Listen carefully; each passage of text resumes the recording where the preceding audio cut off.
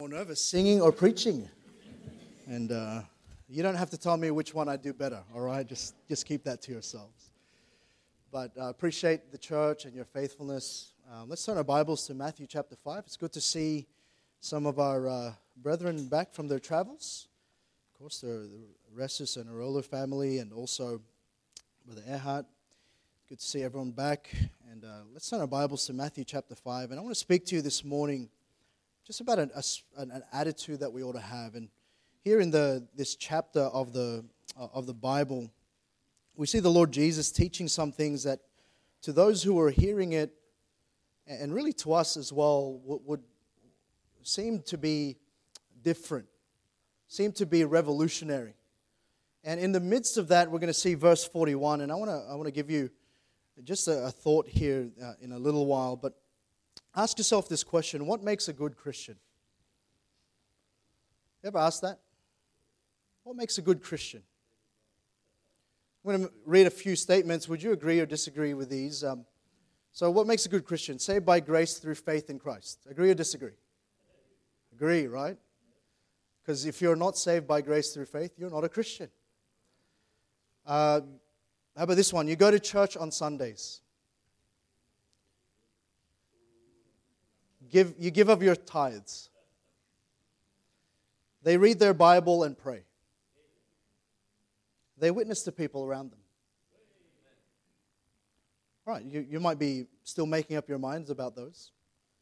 But, you know, if you really think about the statements that we just made, all of those are very basic things in the Christian life.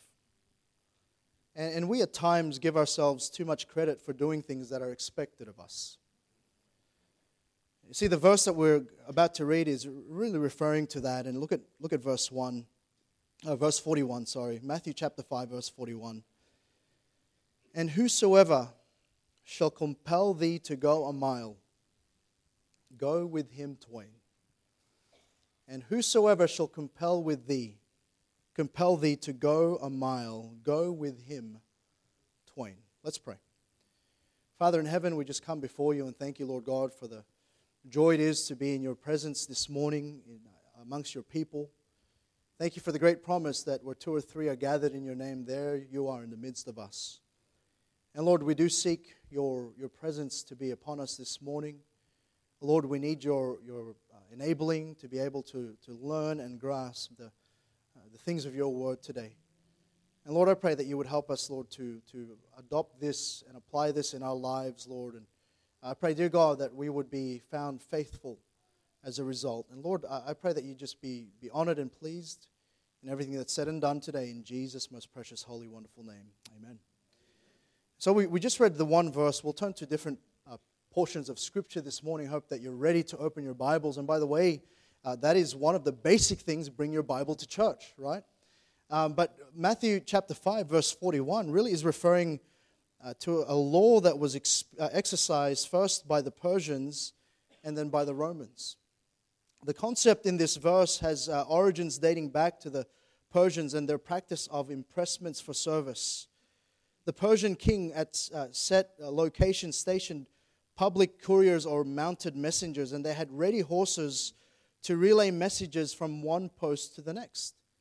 And if a person was passing by one of these stations, an official might just seize him and compel him to do an errand for the king, and the passerby would have little choice in the matter. So no matter who you were, if you were compelled, you had to at least, the minimum was to go a mile. And so what Jesus was teaching here was, don't just go a mile, go the second mile. Don't just do the minimum that is required of you. Go and do the thing again. Go the second mile. And here in the context of our chapter, the Romans were in charge, and the Romans adopted this law to extend to any persons within their vicinity. And in fact, we see an example of this in Matthew chapter 27. Look at chapter 27. Turn to Matthew chapter 27 and notice verse 32. And here we see the Lord Jesus was bearing his cross. And as he was walking by, notice in verse 32, and as they came out, they found a man of Cyrene, Simon by name. him they compelled to bear his cross. And what had happened was, as the Lord Jesus was carrying his cross, the Roman soldiers instructed this Simon of Cyrene to go carry that burden for the Lord Jesus, and he was compelled to do so for at least a mile, for 1 mile. And so we see this example in Scripture here of this law being applied, but notice again what the Lord Jesus said in his teaching on the Mount here. He said, don't just go with them a mile, go with them a second time. Go twain mile, go the second mile. And you see, too often we've allowed, I believe, the world to define what a good Christian should be. We've allowed the low standards of society to say that a Christian just has to adhere to the basic minimum requirements of what we deem to be a Christian today. A couple of weeks ago, we spoke about some of the statistics here in Australia about those who are church goers, and I want to draw your attention again to that statistic. It was quite a minimum. It was 8% of the nation's population goes to church regularly. Now, we would all agree that going to church regularly, it's quite a foundational thing to do for a Christian, correct? But you know how they define regular attendance? Once a month. Once a month. And I know you're here this morning and you're saying, well, Pastor, we're here. We're here this morning, and what are you saying? See, sometimes we just stick to the status quo. And we allow the substandard of the world to deem for us what it is that we're supposed to be. And yet we can't be ignorant this morning, church and brethren, this day. We can't be ignorant of the fact that the Lord Jesus expects much more and deserves much more from us. Sometimes we have this mentality, if we just do the minimum of what is required of us, then surely in God's sight that's good enough. And sometimes we live this life in the status quo as Christians, and yet the world will tell you that for them it's okay, just don't go extreme. But the Bible has a different value system to us. He says, don't just go the mile, go the twain mile. Go the second mile. And notice this attitude here. Look at Mark chapter 14. Turn your Bible, Mark chapter 14. And notice what the Bible says here in verses 1 to 9. Notice verse 1. After 2 days was the feast of the Passover and of unleavened bread.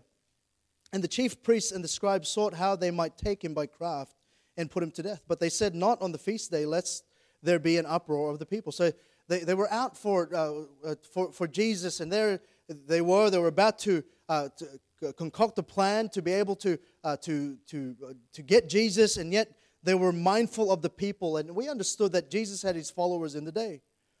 And notice verse 3 where Jesus was, being in Bethany in the house of Simon the leper. As he sat at meat, there came a woman having an alabaster box of ointment of spikenard, very precious, and she brake the box and poured it on his head. And we understand from other teaching and preaching, and as we look at history, that this alabaster box of spikenard was roughly around 1 year's wage. And so you calculate that in your own mind what that is for you, and this was what was represented here for this woman. And so she pours that out on the Lord Jesus, and there were some that had indignation within themselves and said, why was this waste of the ointment made? Now, if you look at other corresponding parts of Scripture that speak about the same event, it was the Judas, the traitor, the betrayer, who actually said that. Who actually thought, wow, what a waste. We could have fed the poor and done all of these other things. Why pour it out on the Lord Jesus? And he deemed it a waste. Verse 5, for it might have been sold for more than 300 pence and given to the poor. And notice verse 6, and Jesus said, let her alone. Why trouble you? She hath wrought a good work on me. Did Jesus agree or disagree? He agreed with this, right? He saw this as fitting for him. For ye have not the poor with you always, and whatsoever you will, you may do them good, but me ye have not always. And notice what Jesus' commentary about her was. She hath done what she could. She is come aforehand to anoint my body to the burying. Verily I say unto you, wheresoever this gospel shall be preached, throughout the whole world, this also that she had done shall be spoken of for a memorial of her. And the fulfillment of that is right here in Scripture. It's been recorded for eternity, forever and ever, as a record of her sacrifice, of her understanding of the gospel of the Lord Jesus Christ. And yet, what did the Lord Jesus say about her? She hath done what she could. And sometimes we have this attitude, well, I just do what I can. But what the Lord Jesus is begging to differ with us this morning is you could do more than you can. You can do more than you think. And He's saying here this generosity, this lavishness that this lady demonstrated, this is what you could do. And yet, you know what we do sometimes with the Lord Jesus is we just serve Him with what is required. What is the baseline minimum? We attend church and we sit here and we listen to the preaching and we define that as being a good Christian. But the Lord Jesus, the Bible's teaching us to have this attitude. Don't just go the first mile, go the second mile. The Lord Jesus isn't interested in just baseline requirement mentality in His followers. He's looking for those who will go a second mile. He's looking for those who will demonstrate a Christianity that will not just go 1 mile, but will go a second mile. And I wonder this morning, have you done what you could for Christ? I mean, many of us will do what's comfortable. Many of us will do those things that are convenient for us, but we won't inconvenience ourselves. Especially out here in this world that we live in this modern time, so often the thought of surrender and sacrifice is so foreign to us because we're so, at times, in love with our comfort. You see, it's comfortable to go 1 mile, but it's uncomfortable to go the second mile. And yet the expectation of the Lord Jesus as He was teaching this Sermon on the Mount was that we would be compelled to go the second mile. That we would be second mile Christians. I think about different people of the past. One of my missionary heroes is C.T. Studd. And mainly because he was a missionary, but secondly because he was an excellent cricketer. All right, some of you are like, cricket? You're making us snore already. All right, I don't mind. I enjoy it. In fact, I'll confess to you, I did stay up a little bit to watch it last night. But C.T. Studd was a servant of Christ who faithfully served his Savior in China, India, and Africa.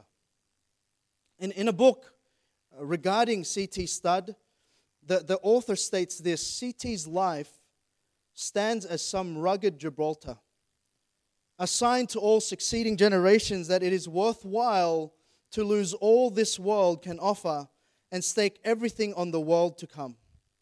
His life will be an eternal rebuke to easygoing Christianity. He has demonstrated what it means to follow Christ without counting the cost and without looking back. And that's the mentality of second mile Christianity. The mentality is this: no, we could do the minimum, we could do the thing that we're compelled to do, but Christ is compelling us to go beyond that, to go beyond what it generally means, the baseline requirement. He's compelling us to go the twain mile, the second mile. And we can read about men of history. We can read about different people all around the different places of the world. But listen, they're not here this morning, but you are. And we are.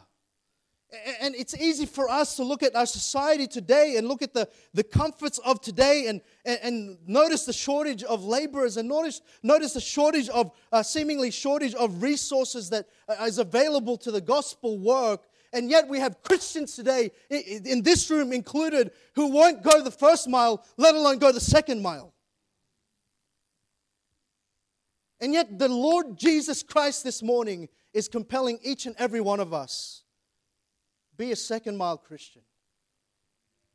I wonder if there's those here this morning who God is compelling you to serve Him in some capacity, some full-time capacity. God might be calling you to a field. God might be calling you to a gospel endeavor.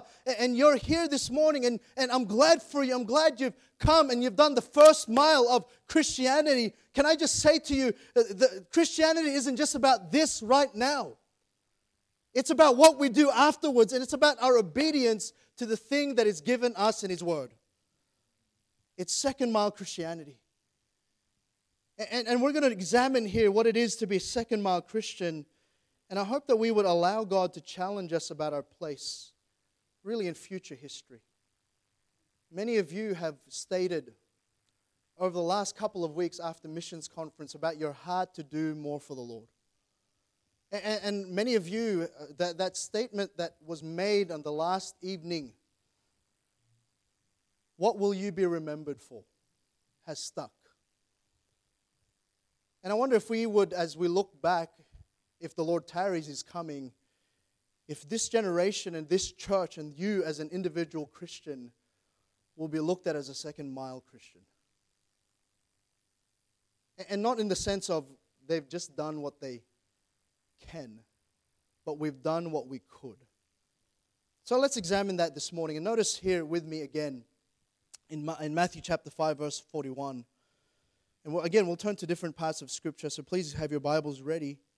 Matthew 5:41, and he says, "Whosoever shall compel thee to go a mile, go with him twain." And notice that the manner of the second mile Christian is to go twain. To not just choose to go the first mile, but to go the second mile. And the manner of the second mile Christian is to go the maximum. Is to go beyond what everyone else is doing, not just to represent the status quo, but to go the maximum. To go all out. To be all in for the Lord Jesus. And why is it that we have a generation who want the maximum, a minimum, and not the maximum we can do for God? Now, let me just say here this morning before we go any further, we can't go the second mile if we don't first do the first mile. You can't do two if you haven't done one. And sometimes the reason why we're not second mile Christians is because we're not first mile Christians in the first place. We don't even reach those things that seem to be the most basic things of the Christian life. We can't go the second mile if we don't take the first mile. You know, you could come to me and you could say, "Look, Pastor, I want to serve Christ with my life." But if you're never at church, and you're never faithfully attending the services of your local church, then I beg to differ about your opinion about your calling. Maybe do the first mile before you do the second mile. That would be my advice to you this morning. You know, God just won't call you out of the blue if you're not part of what He's already doing. Some of you might say, "Well, we're called to do this and that," but if you're not faithful to the thing that God expects in the first place, then don't go beyond that. And many times we say things and do things, and yet maybe we haven't even done the first mile. He says this to the Pharisees and the scribes, and in Matthew 23:23 he says, "Woe unto you, scribes and Pharisees, hypocrites! For you pay tithe of mint and anise and cumin, and have omitted the weightier matters of the law, judgment, mercy, and faith. These ought ye to have done, and not to leave the other undone." Now, he was saying here that they were focusing on the second mile. They were omitting the second mile of judgment, the weightier things. But what he was saying was, you should have done the first mile. And he's saying, you know, you should have given your tithe, but you should have done the other. You should have gone beyond that. And I want to say to you here this morning, you know, I'm glad for the total, for the faith promise this morning. I'm glad for that. Amen? Glad for you stretching your faith a little bit, but can I just remind you that God expects your first fruits of your increase. You're meant to give. That's part of it. And you might have a great heart for missions, but you know, if you don't have a great heart to give to the Lord what is already His, then forget about the blessing of going beyond that. You see, sometimes we go beyond the first mile. We're looking ahead to the second mile, and you haven't even proven the first mile. And I'm glad if you gave, and I'm glad if you're doing that, but can I remind you that God's expectation is that you do the first things first. You do those things that are minimum. Those things that are required, those things that are standard to just the baseline minimum, but then you ought to go beyond that. And you know, sometimes the reason why we do the minimum for God is really because we have a minimum view of God. Who is God in your heart and your mind tonight, this morning? Is He someone that is worthy of your praise? Is He someone that is worthy of your time? Is He someone that is worthy of your devotion? Or is He just someone that's out there, out in the sky somewhere? Because you see, when we have a high view of God, then we tend to have a high view of our manner of life for Him. But if we have a minimum view of God, we generally have a minimum manner of life. You see, Isaiah chapter 6, when he looked and he saw God high and lifted up, then he began to see all of the needs around him. He began to see that whilst he was a prophet called, that he was one that needed to volunteer and say, "Here am I, send me." And I want to say to you, you young adults who we will be focusing on this month, we've got a True North Summit. I hope that you're praying for that. I want to say that maybe some of you are even considering how it is to serve God, how it is that you ought to surrender to God, because maybe you don't even have a high view of your Savior, Jesus Christ.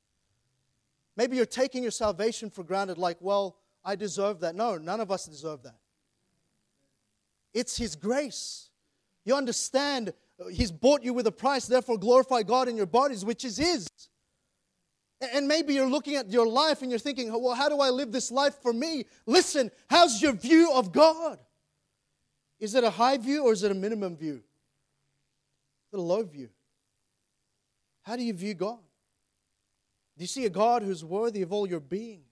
Worthy of all your praise and adoration? Do you see a God who's worthy to be feared and served? You see, a high view of God permeates your whole manner of life. If you have a high view of who God is and understand who He is. See, this directive in verse 41, this directive was given in response really to an earthly law. He's saying, as a Christian, you ought to have this testimony that you're not just going to meet the minimum requirements of a citizen, that you would go beyond that and live in a greater way. That you would demonstrate, and sometimes we're compelled by the things around us, by the law, to adhere to the law. And it's sad that sometimes we have a greater appreciation and a greater respect for earthly law than we do heavenly law. We just sort of go, well, everyone else is like that. That's what everyone else is doing, therefore that's what I ought to do. And what we're speaking here is for those who understand that this directive wasn't just given by an earthly law. This was something given by a teaching by the Lord Jesus Christ. This tells us that God intends our manner to be different when it comes to spiritual and earthly matters. And why is it our manner sometimes when it comes to things we do in a secular setting far exceeds the things that we do spiritually? I marvel at those who show excellence in their workplace and yet give God their bits and pieces when it comes to service. They'll do all they can to ensure they turn a profit that year, but they won't show any profit when it comes to their reading of the Word of God and the growth that they ought to show in their walk with God. They'll serve God in their spare time.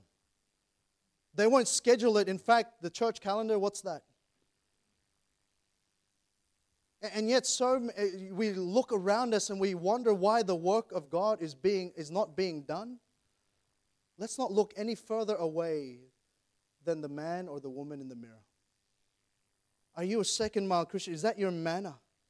Is the manner of your life to go the twain, to go the maximum? Why is it that our manner sometimes in the secular far exceeds the manner that we have in the spiritual? In fact, we ought to be the hardest working and hardest studying and best mannered citizens of our nation. We ought to be those that want to make a difference for the cause of Christ. The Bible exhorts us in Matthew 5, earlier in this passage in verse 16, let your light so shine before men, that they may see your good works and glorify your Father which is in heaven. So often our manner of life is that not of a second-mile Christian, but one who just looks for the minimum. I wonder if you would change your heart and your mind to understand that the Lord Jesus Christ, our God, is worthy of far more. We ought to be a second mile Christian. But notice this, the motivation of a second mile Christian. Notice what the Bible says, and whosoever shall compel thee to go a mile, go with him twain. There's an understanding that there's one who is bearing a burden that you go with. There's a motivation there. There's a devotion, there's a commitment made. And devotion really is simply love or loyalty. Our loyalty and love for Christ ought to be our greatest motive for going the second mile. If I was here, if I were to ask this morning, first one up here to do 100 push-ups. I noticed none of you moved. But if I was to say this, first one up here to do 100 push-ups gets $100. Okay, none of you moved. Still, all right, your price is pretty high. But what I'm trying to demonstrate is sometimes it just comes down to motivation. Motivation moves you. What motivates you? What's your motivation? You know, you might be asking, well, Pastor, it's all well and good what God said, but what's my motivation in this? And he's saying, go with him. Go with him another mile. And in the first place, you might see others who are laboring, and you might say, hey, I'll labor with them. Or you might look at the Lord Jesus like Simon of Cyrene did, who bore his cross. And by the way, can I just remind you this morning, he bore the cross for you and I. He bore the cross willingly to pay the price for those who became his enemies. And the Lord Jesus today is looking for those who would follow him the second mile.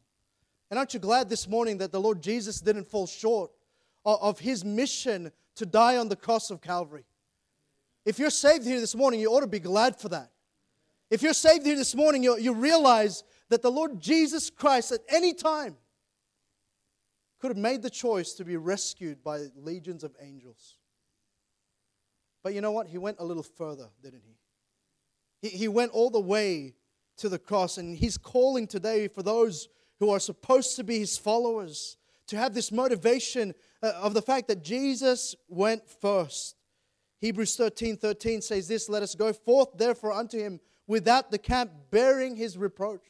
You know, so many today in our world don't want to go beyond what's comfortable. They don't want to go beyond what seems to be just the minimum requirement. Why? Because it requires sacrifice. Because it requires with identifying in a greater way with the suffering of the Lord Jesus Christ. We don't want to go beyond that. And yet the Bible tells us, for the love of Christ constraineth us.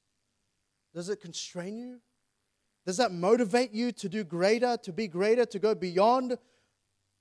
Our greatest motivation should be our love for Christ. Remember when Peter was downcast, what did Jesus do? He spoke to him. He says, lovest thou me? He didn't say, live for me. He said, lovest thou me?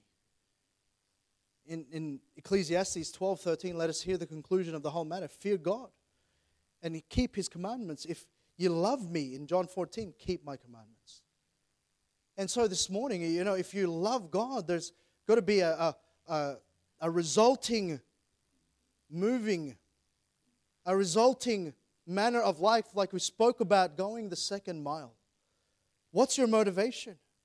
See, our love ought to motivate us to go beyond what we are and see what we can be for Christ.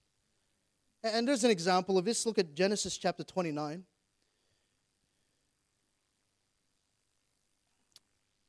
You know, many times we'll go above and beyond when it comes to those that we love. And many of you husbands, you'll go above and beyond to make sure your wife is comfortable. And they have everything they need met, but then also beyond that, some of the things that they would like. Many of you parents, when a child of yours desires something that's good for them or desires something that they've always wanted, you do more. You're motivated, aren't you? You have a motivation. And here's a story that we're familiar with that's similar. Notice Genesis 29, look at verse 18. And Jacob loved Rachel, and I will serve thee 7 years for Rachel, thy younger daughter. So the agreement was that I will serve you, Laban, for your daughter Rachel 7 years. Now, she must have been quite a girl. he was willing to serve 7 years. And 7 years he agreed upon so that he could marry this girl. You know the story, Laban said, "It is better that I give her to thee than I should give her to another man. Abide with me." And so Jacob served 7 years for Rachel, and they seemed unto him but a few days for the love he had to her. Boy, motivation. He was in love with this girl. So those 7 years, they didn't seem like a sacrifice. And you know the story. Jacob said unto Laban, "Give me my wife, for my days are fulfilled." Laban pulled off a swifty, swapped the daughters, didn't he? How would you like that happen? And in the morning he discovers, who was it? Was it Rachel? No, who was it? Leah. And the Bible says what about her? We won't go there. And Jacob, and notice this, and Laban said, "It must not be so done in our country to give the younger before the firstborn. Fulfill her week, and we will give thee this also for the service which thou shalt serve with me yet 7 years." And Jacob did so and fulfilled her week. And he gave him Rachel, his daughter, to wife also. You know what happened? He went the twain mile. You know why? Because he was motivated.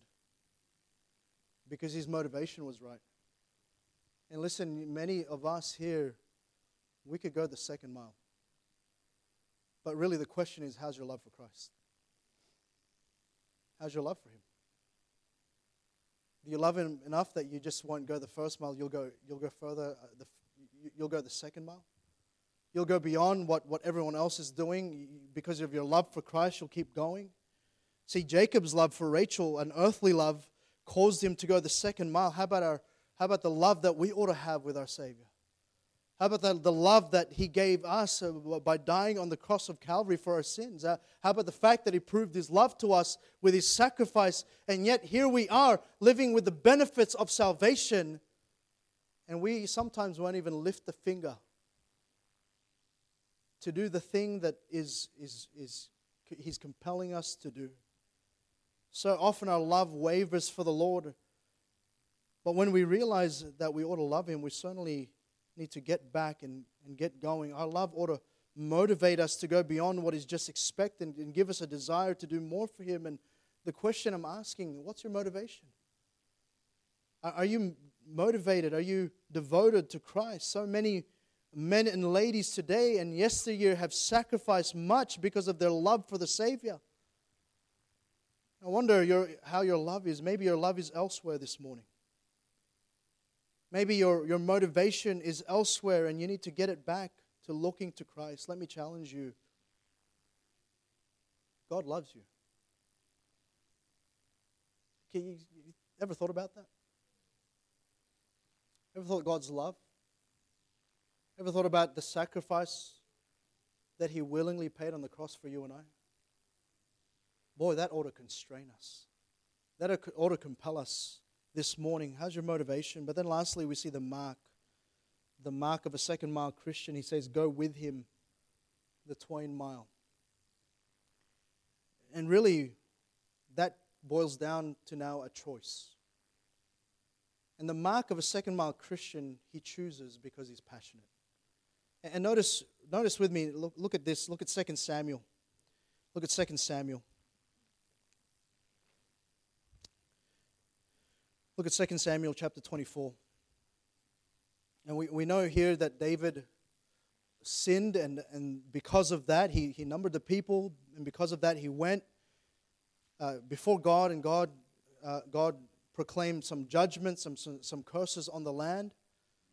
And David repents, he wants to get it right, and God sends him over to this place in verse 22, in Araunah, to the field of Araunah. Verse 22, and Araunah said unto David, let my lord the king take and offer up what seemeth good unto him. Behold, here be oxen for burnt sacrifice, and threshing instruments, and other instruments of oxen for wood. So he goes in, and this man is a loyal subject, someone who was faithful in the land, and he goes, here's all you need, David. He's giving it free of charge. All these things that Araunah did as a king give unto the king. And Araunah said unto the king, the Lord thy God accept thee? And the king said unto Araunah, Nay. Verse 24, But I will surely buy it of thee at a price, neither will I offer burnt offerings unto the Lord my God of that which doth cost me nothing. So David bought the threshing floor and the oxen for 50 shekels of silver. And David built there an altar unto the Lord and offered burnt offerings and peace offerings. So the Lord was entreated for the land, and the plague was stayed from Israel. And you know what that site later became? That was the site of the temple. And God used David's mistake, and He used it and turned it around. But you know, David's attitude was this: it needs to cost me something. You know, at that point, David made a choice. He could have chosen to take the freebie, which, you know, many of us, myself probably included, would have. But David's attitude was, you know what? I want this to cost me something. You know what that demonstrated? That demonstrated David's passion for God. And many times the reason why we don't go beyond the first mile is because really we don't have a real passion for God. We make choices that really demonstrate the lack of passion. It's no longer just a thing. When we're passionate for God, it's no longer just a thing we do. It becomes our life. In Philippians chapter 3, the Apostle Paul says, I've not apprehended. And he says, and this one thing I do. And then he goes on, he says, I press toward the mark. He had a passion to keep going for God. And he had a passion not just to be like everyone else. And he had a passion not just to go the first mile, but he went a second mile. And the mark of a second mile Christian is one of passion. Are you passionate for your Savior? You know, if I could observe your life, I can pinpoint what you're passionate about. It'll just pour out of you. What you're passionate about, it'll just pour out of you. You know, if we converse for a little while, I can pick up what you're really passionate about. Everyone has passion. It's just where you direct your passion. And many times we direct our passion on earthly pursuits. And yet we see here in the Word of God are compelling to go the second mile. It's a choice. And really it stems from a life filled with the Spirit. And when you look around, you often see the reason we have passionless Christians is because we are powerless Christians. We never seek the presence of God like we ought, and we've allowed the things of the Word of God, we've allowed prayer to become an item on a checklist. We've reduced those extra things as optional things. When God's compelling us, don't just go the first mile. Go the second mile. Where's your passion? Where's your passion to seek the Lord, to seek His will for your life? Where's your passion to pray? Where's your passion to go beyond and not just what others seem to expect, but go beyond that and do more for the cause of Christ? You see, we have people in the Word of God who went beyond. We see Moses, who waited until the seventh day until God appeared to him. And yet we have the disciples who couldn't wait an hour, they fell asleep. And I wonder which one you are. Are you one of passion?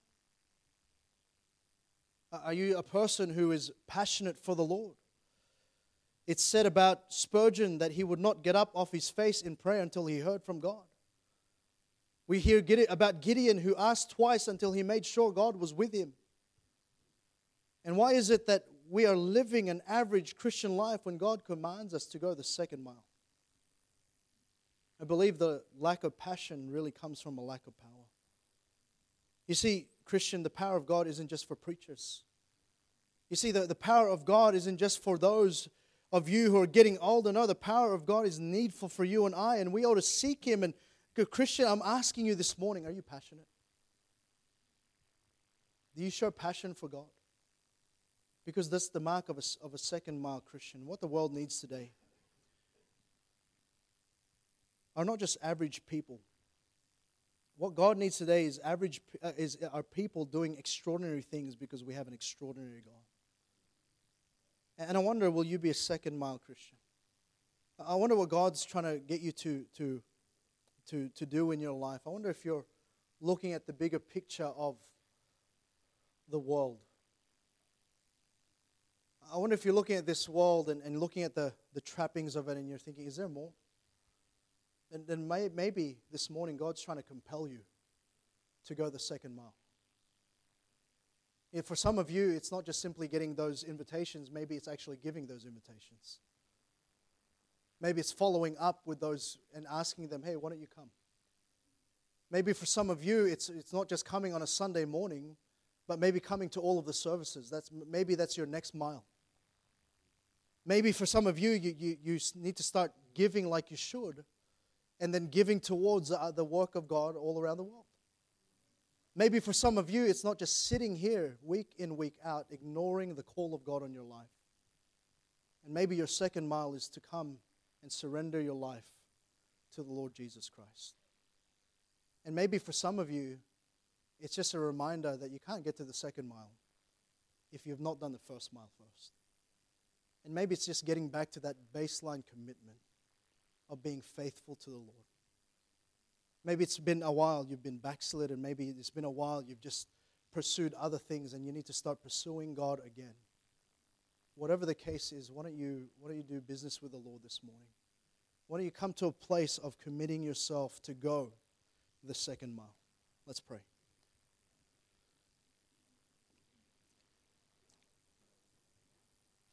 Father in heaven, we come before you. And Lord, we just want to thank you, Lord, for the time that we've had this morning. I know, Lord, that we live in a day of easy Christianity. Where really, Lord, even as the world looks, Lord, there's an attitude of minimum. And Lord, I pray that, Lord, just starting with me, Lord, that you would just dispel that from my mind and my heart and help me, Lord, to be a second mile Christian. And Father, we observe the work that you did for us on the cross, that we'd recognize the great price that you paid and that we would be motivated, Lord, to go the extra mile for you. Lord, help us this morning as our heads bowed, our eyes are closed, no one's looking around, the piano can begin to play. I wonder firstly this morning,